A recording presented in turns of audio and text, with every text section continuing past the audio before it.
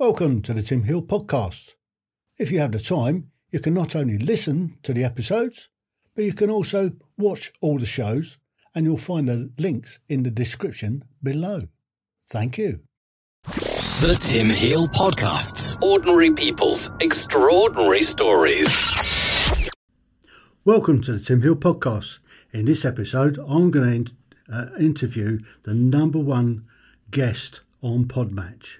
So, without further ado, Tyler. You're welcome. Good. Oh, it's a pleasure. I'm doing good. Tim. I'm looking forward to it. Yeah, I mean, I've obviously been number one host on Podmatch. You've been the number one guest on Podmatch for so long. It's unreal. 18 months. Wow. Wow. Well, let's see how this goes. So, Tyler, if you can tell me when and where you were born, if you can describe to me what it was like where you grew up, the schools you went to, and the education that you received. Sure. I was born in a small town just outside of Calgary, Alberta, Canada, and grew up in another small town just south of the city. And, my elementary school was, the typical standard 1st to 6th grade. It was in town and a really, really, really wonderful school to go to. I'm still in communication with my teachers, those that are still with us. Unfortunately, there's a downward trend with longevity in my teachers. My 6th grade teacher passed away about 3 years ago. My 5th grade teacher passed away last year. And I'm hoping that trend stops there because, I absolutely loved my elementary school teacher, so much so that I actually acknowledged them in my book when it came out, just because of the impact that they had on my development. And then in junior high, I went to a different school, grades 7 through 9. I went to a very, very, very small rural school that was out in the middle of nowhere in this little tiny hamlet south of the town that I grew up in. The town itself, the hamlet was so small that when school was in, it actually tripled the population of the community. And then we'd all leave and go back to home, and then the community would be quiet again. And that was wonderful because all of my family grew up ranching. I did not. I was in town, but I would be out on the ranch over the weekend, almost every weekend, doing something. We were, either feeding cattle, or we were branding, or herding, or fixing fences, or who knows what I had to do over the weekend. Chores on my uncle's farm were endless and nonstop. So that was junior high for me. And it was nice to be in a rural community like that. And then I ended up going to a fine arts high school. Before you go on much further, let's just drag you back a little bit. Calgary. Mm-hmm. Yes. Calgary Stampede. That's correct. Yes, sir. Wow. How many times have you been to the Calgary Stampede? Have you taken part in it, coming from sort of cowboy stock, effectively? So, yes, but no. I never participated from a cowboy perspective, but I was part of the Young Canadians of the Calgary Stampede, and I put on the grandstand show. So that was phenomenal and fun. It's they are not kidding when they deem it to be the greatest outdoor show on earth. That is not hyperbole. That really is the reality of that 10-day festival, because it has everything. You have the rodeo, you have the fairgrounds, you have the grandstand show, you have the super dogs, exhibitions, the fair, the market, like everything that is, you see over 1 million people come through those turnstiles, and it is a massive undertaking, and just an absolute joy to be involved with, and just a fun thing to do. I strongly encourage anybody, if you've never been to Calgary, do make your first visit during the summer, anytime after the first Friday in July, and you can enjoy those 10 days. It really is. The whole city comes alive. We have pancake breakfasts, and it's just, you can eat for free, and find something to do at any time of the day or night for those 10 days and just have a great time. Well, it's on the bucket list of things to do. So let's just concentrate on your elementary school just for a bit. Sure. You mentioned earlier that about some teachers that had an influence on you. Mm-hmm. Can you elaborate a bit more on that? Absolutely.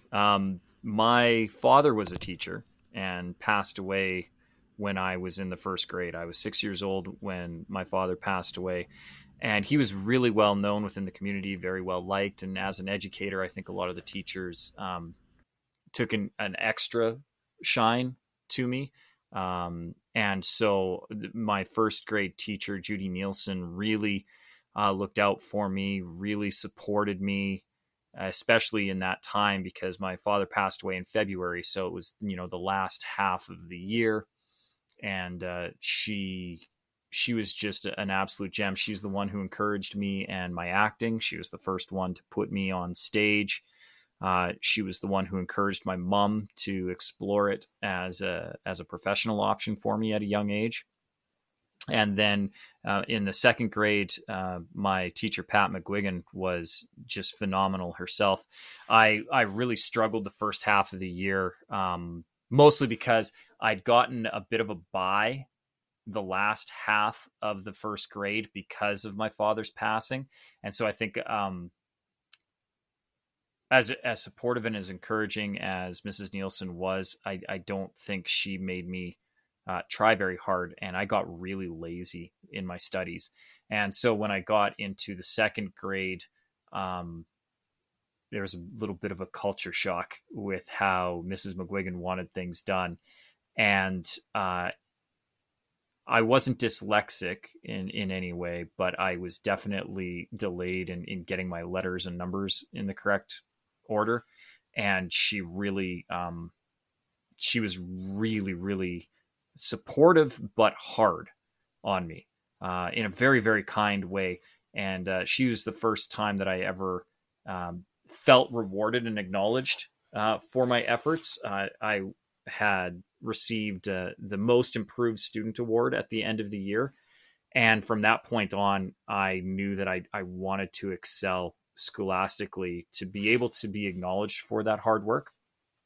And then so in the third grade, Mrs. Young was one of the greatest educators ever to work within the school board that I went to. Like, she is an award-winning educator, and I was just blessed to be with her. She introduced me to a love of literacy that has lasted the rest of my life. And she was one of those people who was really demanding but kind with her students and wanted nothing but the best for me. And I remember winning top student of the year in her class and being rewarded. She took the top boy and the top girl each year out for a milkshake at our local drive-through diner called the Hitching Post, and it's actually quite famous in southern Alberta. People will come from everywhere just to have an HP burger and a milkshake. And as top student, I got to go with Margaret and enjoy milkshake of my choice, which, by the way, was licorice flavored, and it was just a really good time. And then 4 through 6, I had Mr. Loby. Licorice. Yeah, black licorice flavor. You have no idea. I come from a very long, very long line of Nordic and Celtic folks, and so black licorice has been a staple in my household. But in a milkshake, my family. But yeah, so then you get it flavored in the milkshake, and it's to me it's a little slice of heaven, and I love them. I still drink them to this day. Yeah, well, you Yeah, that's an odd. That is really odd. Yeah, well, I don't mind licorice, but I couldn't imagine it in milk. Yeah. Anyway. Yeah, licorice is good. Milkshakes are good. Combine them together, it's definitely weird. I'm not going to lie. I now, it's not my only staple when I go there. I will have a real strawberry banana milkshake as well. Those are phenomenal. I can understand the strawberry milkshake and the banana milkshake. My preference would be chocolate milkshake. Oh yeah, they're great. Chocolate. They have them too. Yeah. So let's just take it back to encouraged to do theatrical. Mm-hmm. How to become a thespian. So at that time, did you have sort of theatre classes or acting classes in your school, or was it an extracurricular? Yeah, no, it was definitely an extracurricular. I mean, we did have performances. So Mrs. Nielsen had put me in the Christmas pageant, the Christmas play, and I got to play Joseph alongside my best friend at the time, Lisa, who played Mary. And that was a really, that was kind of my first exposure to being in front of an audience. The first time I ever received applause. It was the first time I ever received really good laughter for something that I'd done. It was the first time I ever got a standing ovation. And I was hooked at that point. And Mrs. Nielsen also put me, they did an Easter production as well of Peter Rabbit. And I got to play Peter in Peter Rabbit. And that kind of became an outlet for me. But what ended up happening was, my uncle worked for the city of Calgary, and he's a perennial bachelor. So he hasn't cooked in his life. His idea of cooking is going to the restaurant or order window and asking for what he wants. And then the food arrives and that's cooked. So he was out at a restaurant right across from City Hall, and it was in our main fine arts complex. And he'd overheard a casting director complaining about how hard it was to find a little boy to play Tiny Tim. And my uncle asked, well, how little is little and how young is young? And, she was like, well, we're hoping to find somebody between 6 and 8 to play, 5, 6 years old, but they need to be really tiny. He's like, well, my nephew is really, really tiny. And so he ended up getting her number and phoning my mom and saying, this might be something that Tyler would like to do. And Mrs. Nielsen was really supportive in it, because if I were to audition for that, it would have meant, missing school for a portion of time. And, and then when it got into grade 2, Mrs. McGuigan was really good with it too. So I would miss, about a month worth of school in December each year. And a little bit in November with rehearsals. And we did that for a couple of years. And it was a really, really great experience for me, especially after my father's passing, because it gave me an opportunity to really explore myself and emotions in a very safe space, because I didn't really openly grieve my father's passing for about 6 years. So it was a really good way for me to process and come into my own and discover who I was and create an identity around myself at a very young age. So I am forever grateful for that opportunity. That's interesting. So you actually got the part of Tiny Tim. Was it a play or was it a film? No, as a play. It's staged. In fact, it's an annual tradition at Theatre Calgary. I was part of one of the original casts of it, and it has been going now for almost 40 years. Even through COVID, they put on the production. The first year they did it virtually, and the second year they did it in a hybrid. And both of those COVID years, they did the entire Dickens production. All of the characters were played by just 3 performers, and then they had 2 versions of the cast. They had cast A and cast B, and both of them stayed isolated so that either one could go on at any time, and then they all stayed socially. It was a really, really phenomenal telling of the play to see these performers take on both the physical manifestation of these various characters, as well as the change of the voice and the movement. It was just a really, really cool production. But yeah, it was a theatrical production. Yeah. So from your perspective, missing a week or so in November and December, there's not an awful lot goes on in those months anyway. You've only got a couple of weeks in December before you break up for the Christmas anyhow. So yeah, and we do the you didn't production miss too much. No, I mean, it was also elementary school. You don't miss too much. I remember thinking it was this big thing at the time, but now that my daughter is in school and she's in the second grade now, and she missed basically the first week of school filming a TV commercial, I don't feel bad. I don't think, school is important. Attendance is important, but at that age, it's pretty easy to catch up. Yeah. Let's not go into my schooling, particularly the secondary school. Yeah. So let's move on a little bit. Should we have a look at your so you went through your elementary and then you went to middle school? Yeah. Or did you junior high? No, yeah. So junior high, where we are, it's split. So I went to a junior high school. And then a high school. My high school was actually a fine arts high school, specialized in musical theater, and then I minored in television arts. And then my junior high, as I mentioned, was in this very, very, very tiny hamlet out just south of the town that I grew up in, a very, very rural,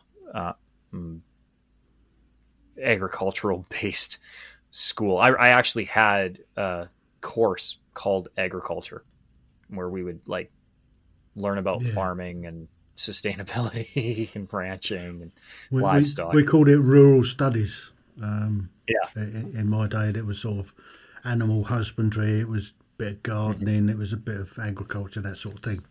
Yeah. So that's when I actually went. So that was. I guess with the smaller classes like that, the teachers can concentrate more on your education, and you get that a better rounded education. Where you go into a big school with lots of kids in the class and a mix of abilities, you're gonna suffer at some stage because the teachers either trying to discipline the hooligans or and the people that want to try and get on are getting picked on. It's not a nice. Way to go. No, and I was really, really lucky too with that school because it was small. Everybody knew everybody, and everybody knew everybody through the grades too. So there was no grade separation. I knew everybody from because it was a middle school and an elementary. So I knew kids that from grade 1 all the way up to the 9th grade, and we all kind of looked out for each other. And I still am in contact with a couple of the people that I went to school with that were in various grades, at different ages. Because the nice thing is, right, once you get out of high school, the grade level is irrelevant. And a lot of us were close anyways, just because of the way that school was designed and how it all blended. And, it was a very athletic point in my upbringing. I played volleyball, basketball, badminton, a lot of team sports. We competed a lot. I ran competitively. And so it was just, when you're in that kind of an environment, you're playing with people who are of different age groups of you, and you're practicing together and riding the bus home together. And it was just a really, really, I think back on those days very, very fondly. I really enjoyed my time in junior high, and great teachers again too. From Rick Dawson on up, I had just some of the most dedicated educators. In fact, when I was in the 7th grade, Mr. Dawson, who was my math teacher, he was math and science and agriculture. There was a core group of about 4 of us, Liam Stone, Dave, what was David's? Not David Gardner, but David and a few others, Travis. And we all we were very scholastic in our endeavors. We were also very athletic. And Rick Dawson gave us a grade 9 math text to start studying algebra. And we took to it really quickly. And he would, over lunch and in recesses and stuff like that, he would show us how to break down equations and do some fairly complex math. And then by the time I was in 9th grade, because we'd been learning 9th grade math in the 7th grade, by the time I was in 9th grade, I was actually studying 12th grade math. So when I went into high school, my high school, being a fine arts high school, was not as dedicated to the scholastic side of it. And I was able to basically skirt through mathematics. And my school was on the Copernicus system, so in high school. So instead of being semestered, where you have 4 or 5 classes for the first half of the year and then 4 or 5 classes for the second half of the year, we would have 2 classes for 10 weeks, one in the morning, one in the afternoon. And I actually did my 10th grade, 11th grade, 12th grade, and then AP, Advanced Placement Mathematics, in the first 5 quarters. So by the time I was in my first quarter of my 11th grade, I had completed mathematics, including my first university placement math, which was a blessing and a curse, because then when I did go back to school post-secondary, many years later, because I didn't start my post-secondary until I was 28, I had well forgotten all that math that I'd done 11 years ago and 12 years. And it was a bit of a culture shock to have to relearn mathematics. So let's move us on a little bit then. So you had a pretty good time in high school, and moving on to what was your did you go on to college from high school? I did, but not for almost a decade.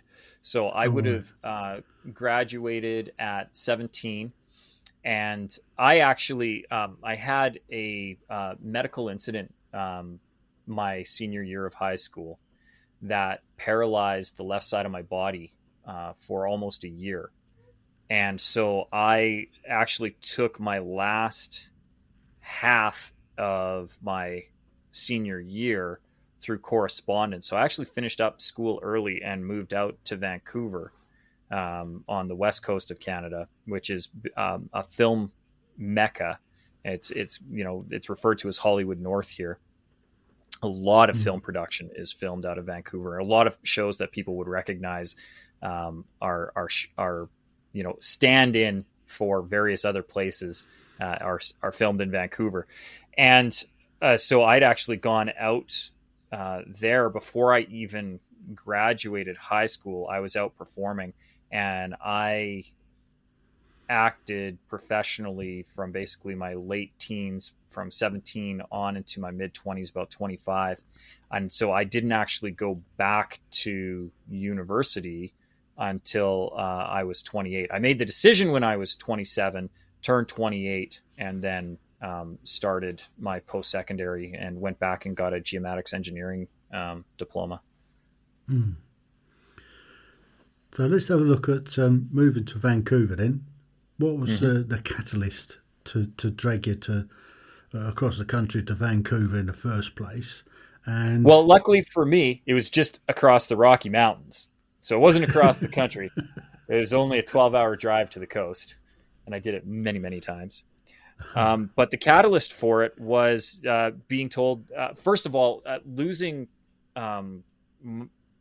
use of my face and body put a real hamper on me graduating from the Alberta High School of Fine Arts, because I had to withdraw from Performance Art 35, which was basically the main stage production, the big musical that we put on each year. And I was perfectly healthy New Year's Eve 1996, woke up New Year's Day 1997, and my body didn't work. And so I had to withdraw from the play, because the show that we were doing that year was very dance intensive, and specifically tap dance intensive, and my left leg didn't work. So how much had you had to drink then? I was dead sober. That's the fun thing. I was actually the designated driver that night. What ended up happening was I slept weird because it was like, early in the morning. By the time I got home, it was probably 4:30, 5 o'clock in the morning. And I'd fallen asleep and just passed out because I was tired. I was exhausted from driving everybody around. It was a bad blizzard that year.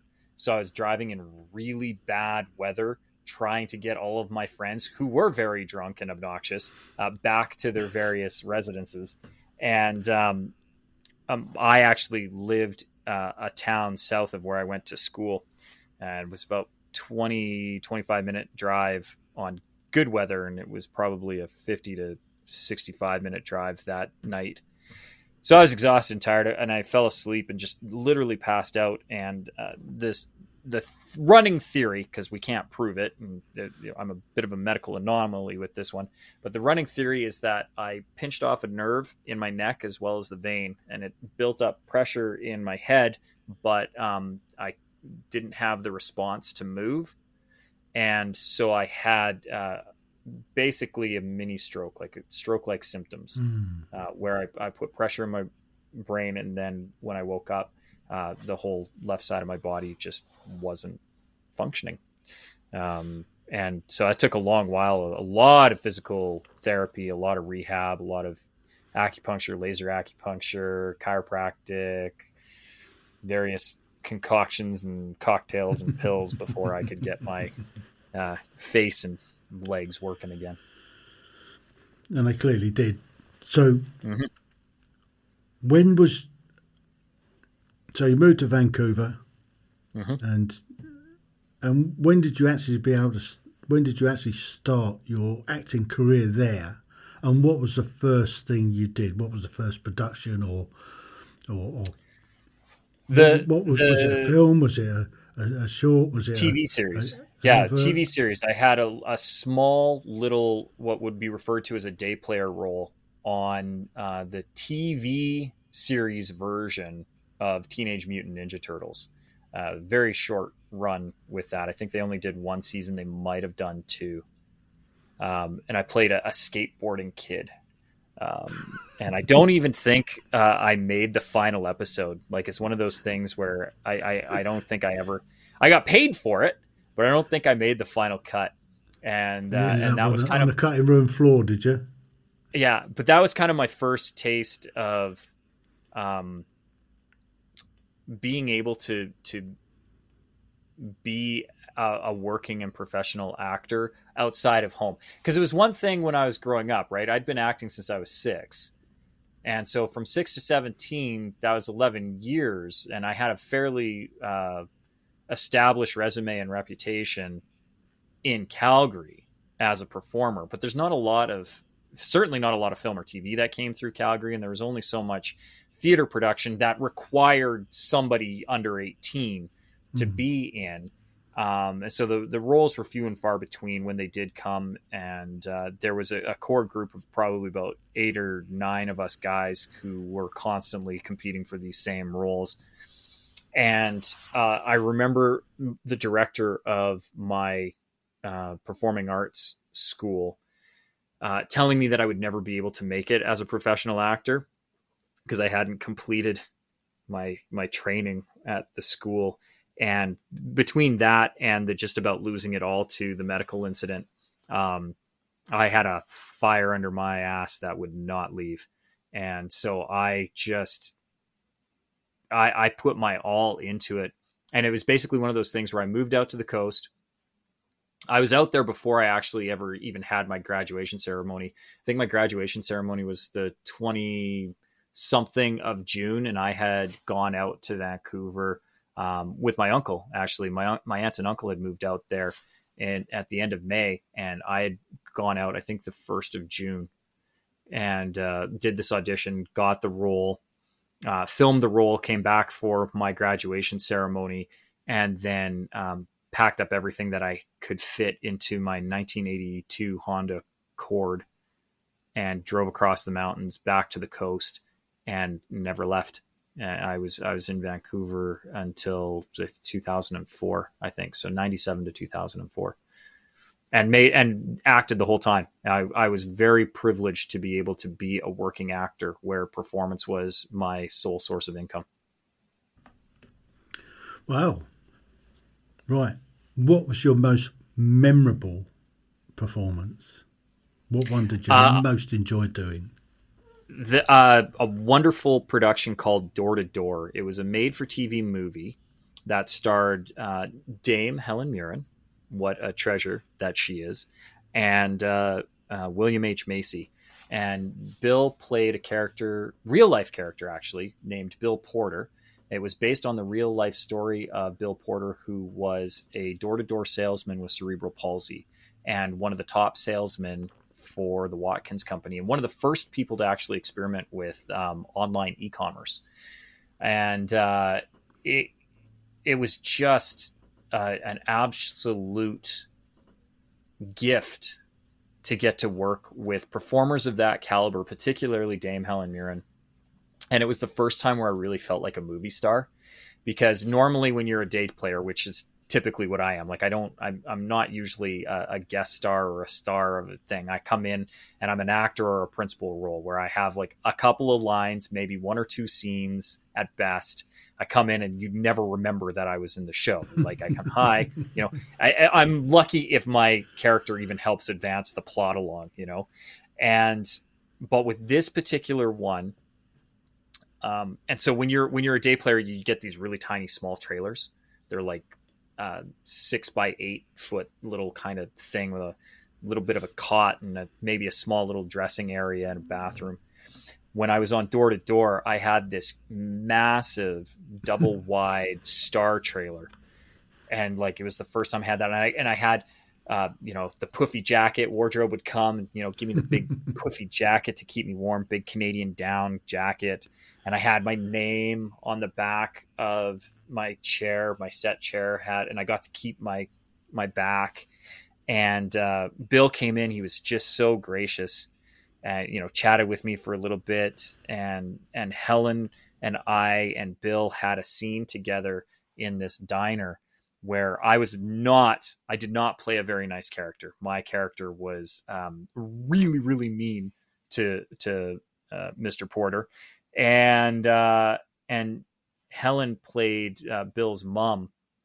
And in the scene, we have this interplay where I'm making fun of her son, and she comes to his defense in a very, very clever, very witty way. And she turns around and asks if she can borrow some ketchup. And then she accidentally, on purpose, spills a glass of water into my lap and kind of, you know, gives me I know what you're saying about my son and you can stop it now kind of thing.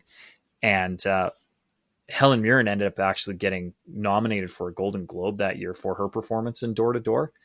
And when they play, you know, when they're like, and nominated for Best Supporting Actress in Door to Door, Dame Helen Mirren, and then they play a scene from the show that they're nominated in. The scene that they played was that diner scene between her, me, and Bill. And so I got to be featured on the Golden Globes with Dame Helen Mirren. I got to have a star trailer. I got to make a pretty good paycheck. Meet William H. Macy. I got to jam in my trailer with William H. Macy because he was learning how to play guitar. So like for 1,000 reasons, that is kind of like that one highlight of my career where I look back on that and go, yeah, that was that time that I did that really cool thing. So that's your best. What's your worst? What was the one that you just don't want to remember? What one have you put way at the back that you just wouldn't want anybody to know about until today? You know, I don't think I have any that I wouldn't want people to see, because they all have their unique charm. I mean, I've done some really bad performances. I remember doing a couple of student films where, you know, it was just kind of like you shook your head and went, oh, yeah, that was That was not my best work. But even they had their charm, and I got to do some fun stuff. Yeah, if I had to think on it, I would love to tell you, Tim, this is that one thing that I really wish nobody would find out about, but I don't think I have one. I love them all. I really do. I put a lot into the performances, so I don't think there's a single thing that I've done that I'm not proud of. There's some that I wish I could have done better, but I'm pretty proud of everything that I've done.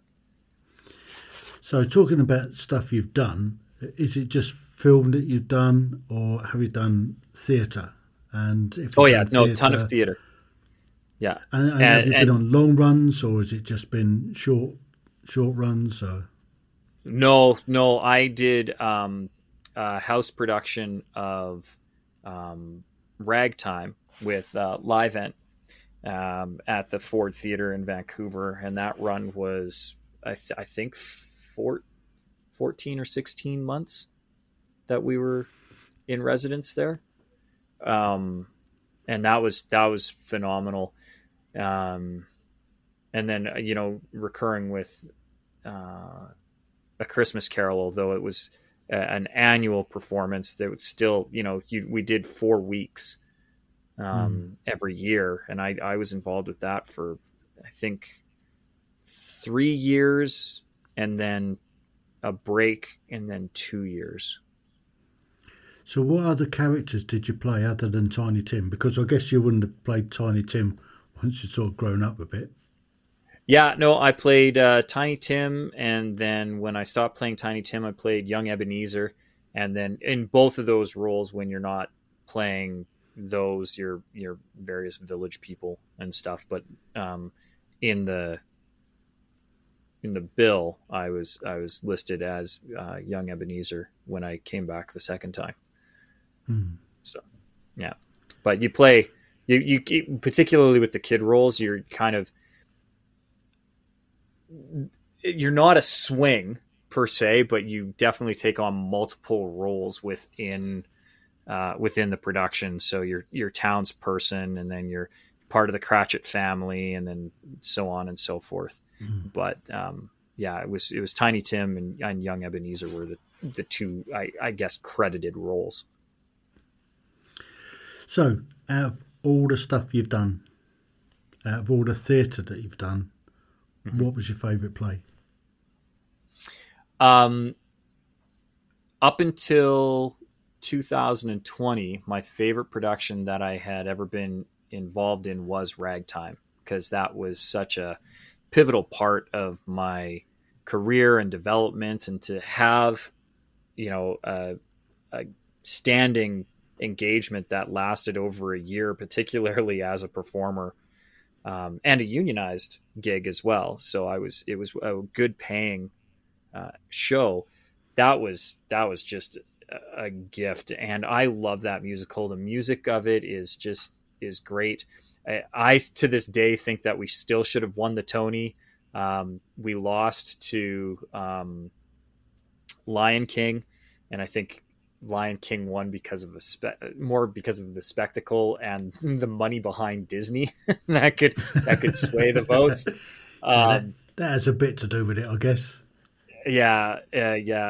And as Garth Drabinsky did, Livent just didn't have the backing to get the votes, which was unfortunate, because that play was, and that musical is just, I mean, it's heartbreaking, and I love every bit of it. But recently, in late 2019, I got cast in a show called Featherpen Fairy Tales by a local playwright here, and her name's Maren Ord. Maren Burnham is her legal name, but Maren Ord is what she goes by professionally. And it was a fun little whimsical musical. And while we were performing that musical, and it's just it was light fare, really great music though, but light fare, she was actually writing her next production called The Gardener. And so then I got to workshop The Gardener, and I've now been involved with that production since April of 2020, virtually. And now I'm actually an executive producer for it.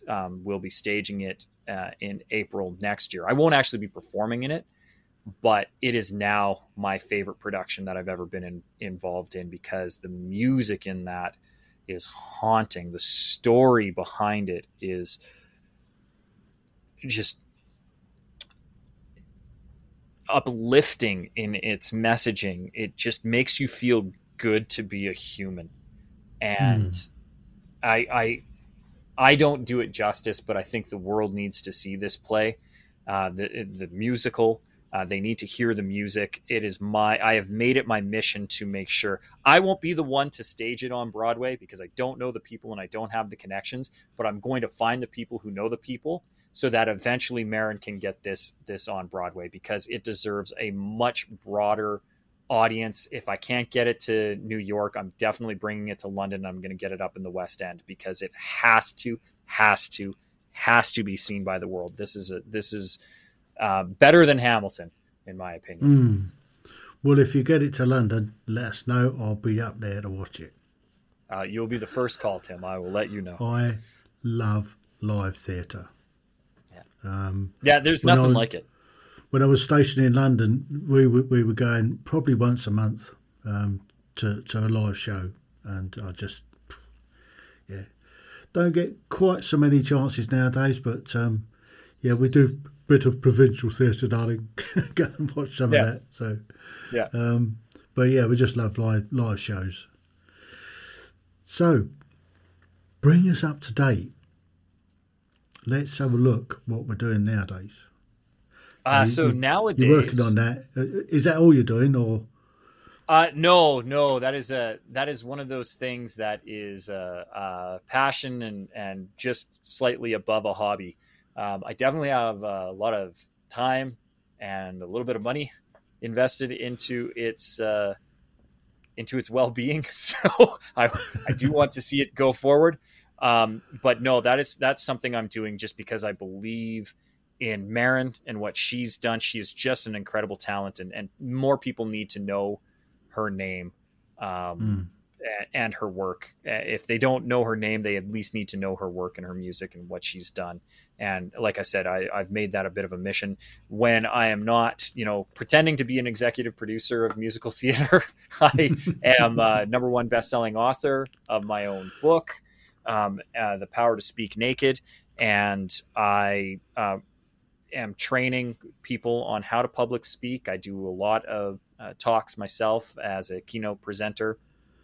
And when I'm not doing all of that, I run a couple of businesses, including a safety consulting. So I have a lot of fingers in many, many pies, and I'm not sure how I juggle it all. And you get time to come on podcasts. And I get time to come on podcasts, being the number one ranked podcast guest on Podmatch for the last 18 months. So let's just have a quick look at your book.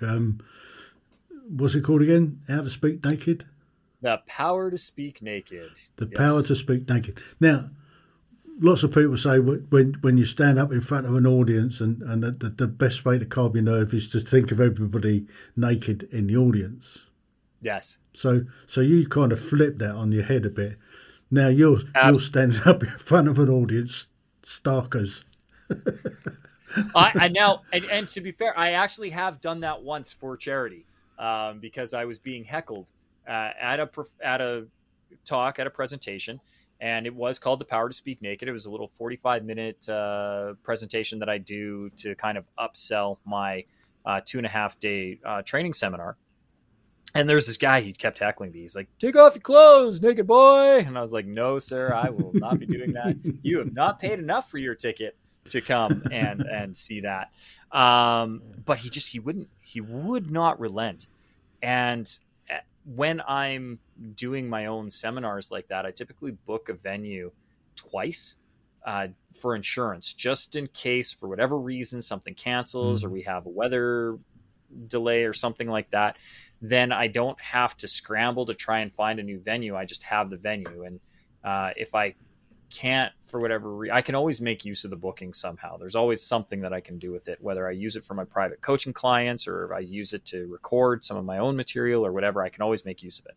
So I had this venue booked for the following week. And so I said to the guy, look, if you're willing to pay an exuberant amount of money and we all agree to donate the proceeds to my favorite charity, then I will come back on. I will present naked. I have no shame. Like I will walk around gladly and happily. The only reason I have clothing on is because there are laws that request that I do that. Otherwise I wouldn't. So I did actually, I had to get a whole bunch of insurance. It was remarkably hard to put on a show without clothes. I had to get extra insurance. I had to get clearance from the venue. We had to get bouncers to ID. Like there was like this whole thing that I didn't think about when I was running my mouth the week previous. But we did do it. We put it on. We made a great amount of money for charity. And I would do it again. If anybody wants, to raise money for their charity and they, for whatever reason, feel that a naked me will help them do that, I am always on board as long as it's going to a good cause. Fantastic. So tell us about our latest book. Sorry, what's that? Our latest book. Let's give ourselves a bit of a plug. Yes, our latest book. That is correct. And we are published in our most newest #1 best-selling book on Amazon, Podcast Mastery, both host and guest mastery, with the wonderful Alex Sanfilippo of Podmatch. And yeah, I'm quite proud of that, as you should be, sir, as you should be. I am. That's my first real adventure into being a published author. And now best-selling published author. It's so much fun. So much more fun when you can say it that way. It's one thing. Best-selling published author. So. I'm a best-selling published author. Yeah. I'm looking forward to meeting Alex next year. Hopefully they're coming to London to the podcast show, and I'm going to hopefully help them out. Well, and I have it circled on my calendar as well. It's a thing that I've reached out to the organizers to see if I can be involved in some way, because this is probably my favorite time of my day, when I get to meet wicked hosts like yourself and just have these wonderful conversations and explorations. And I want to give back to the community that has given so much to me, including writing that book was my way of giving back the best that I could.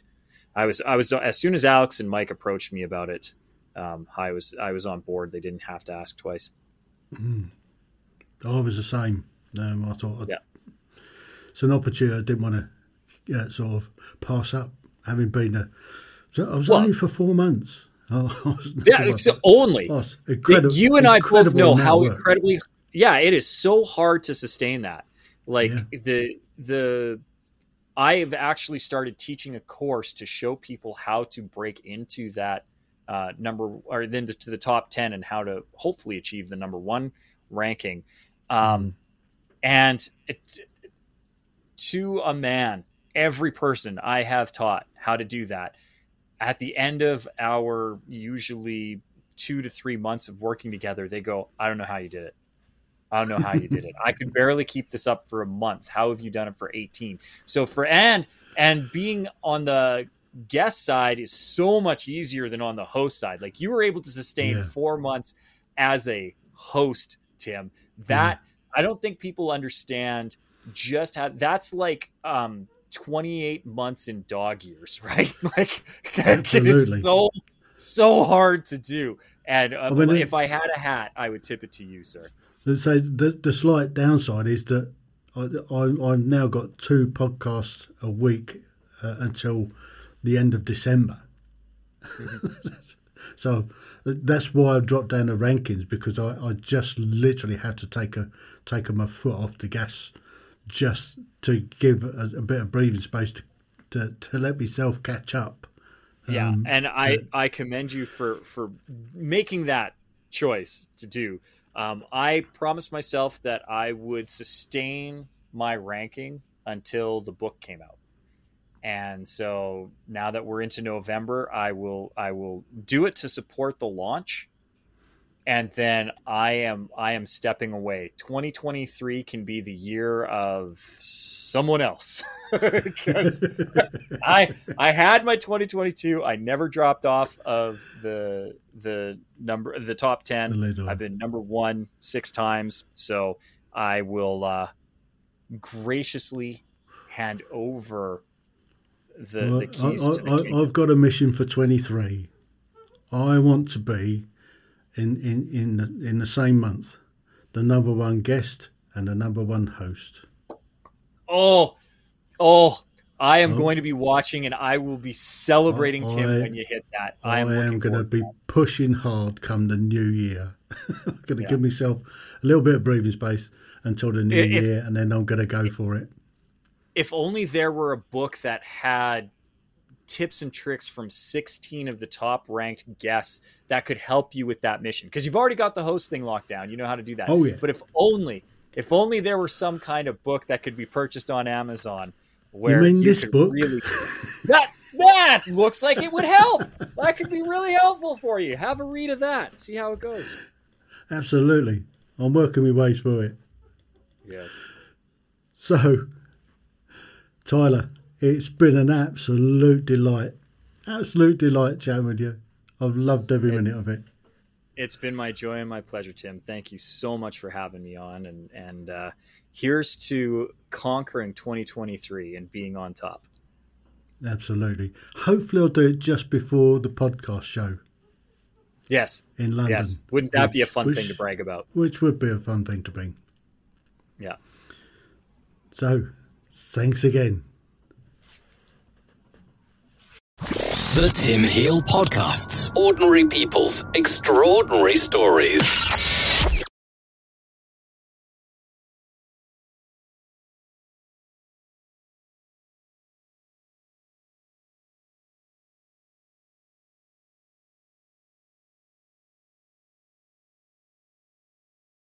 Welcome to the Tim Heal Podcast. If you have the time, you can not only listen to the episodes, but you can also watch all the shows, and you'll find the links in the description below. Thank you.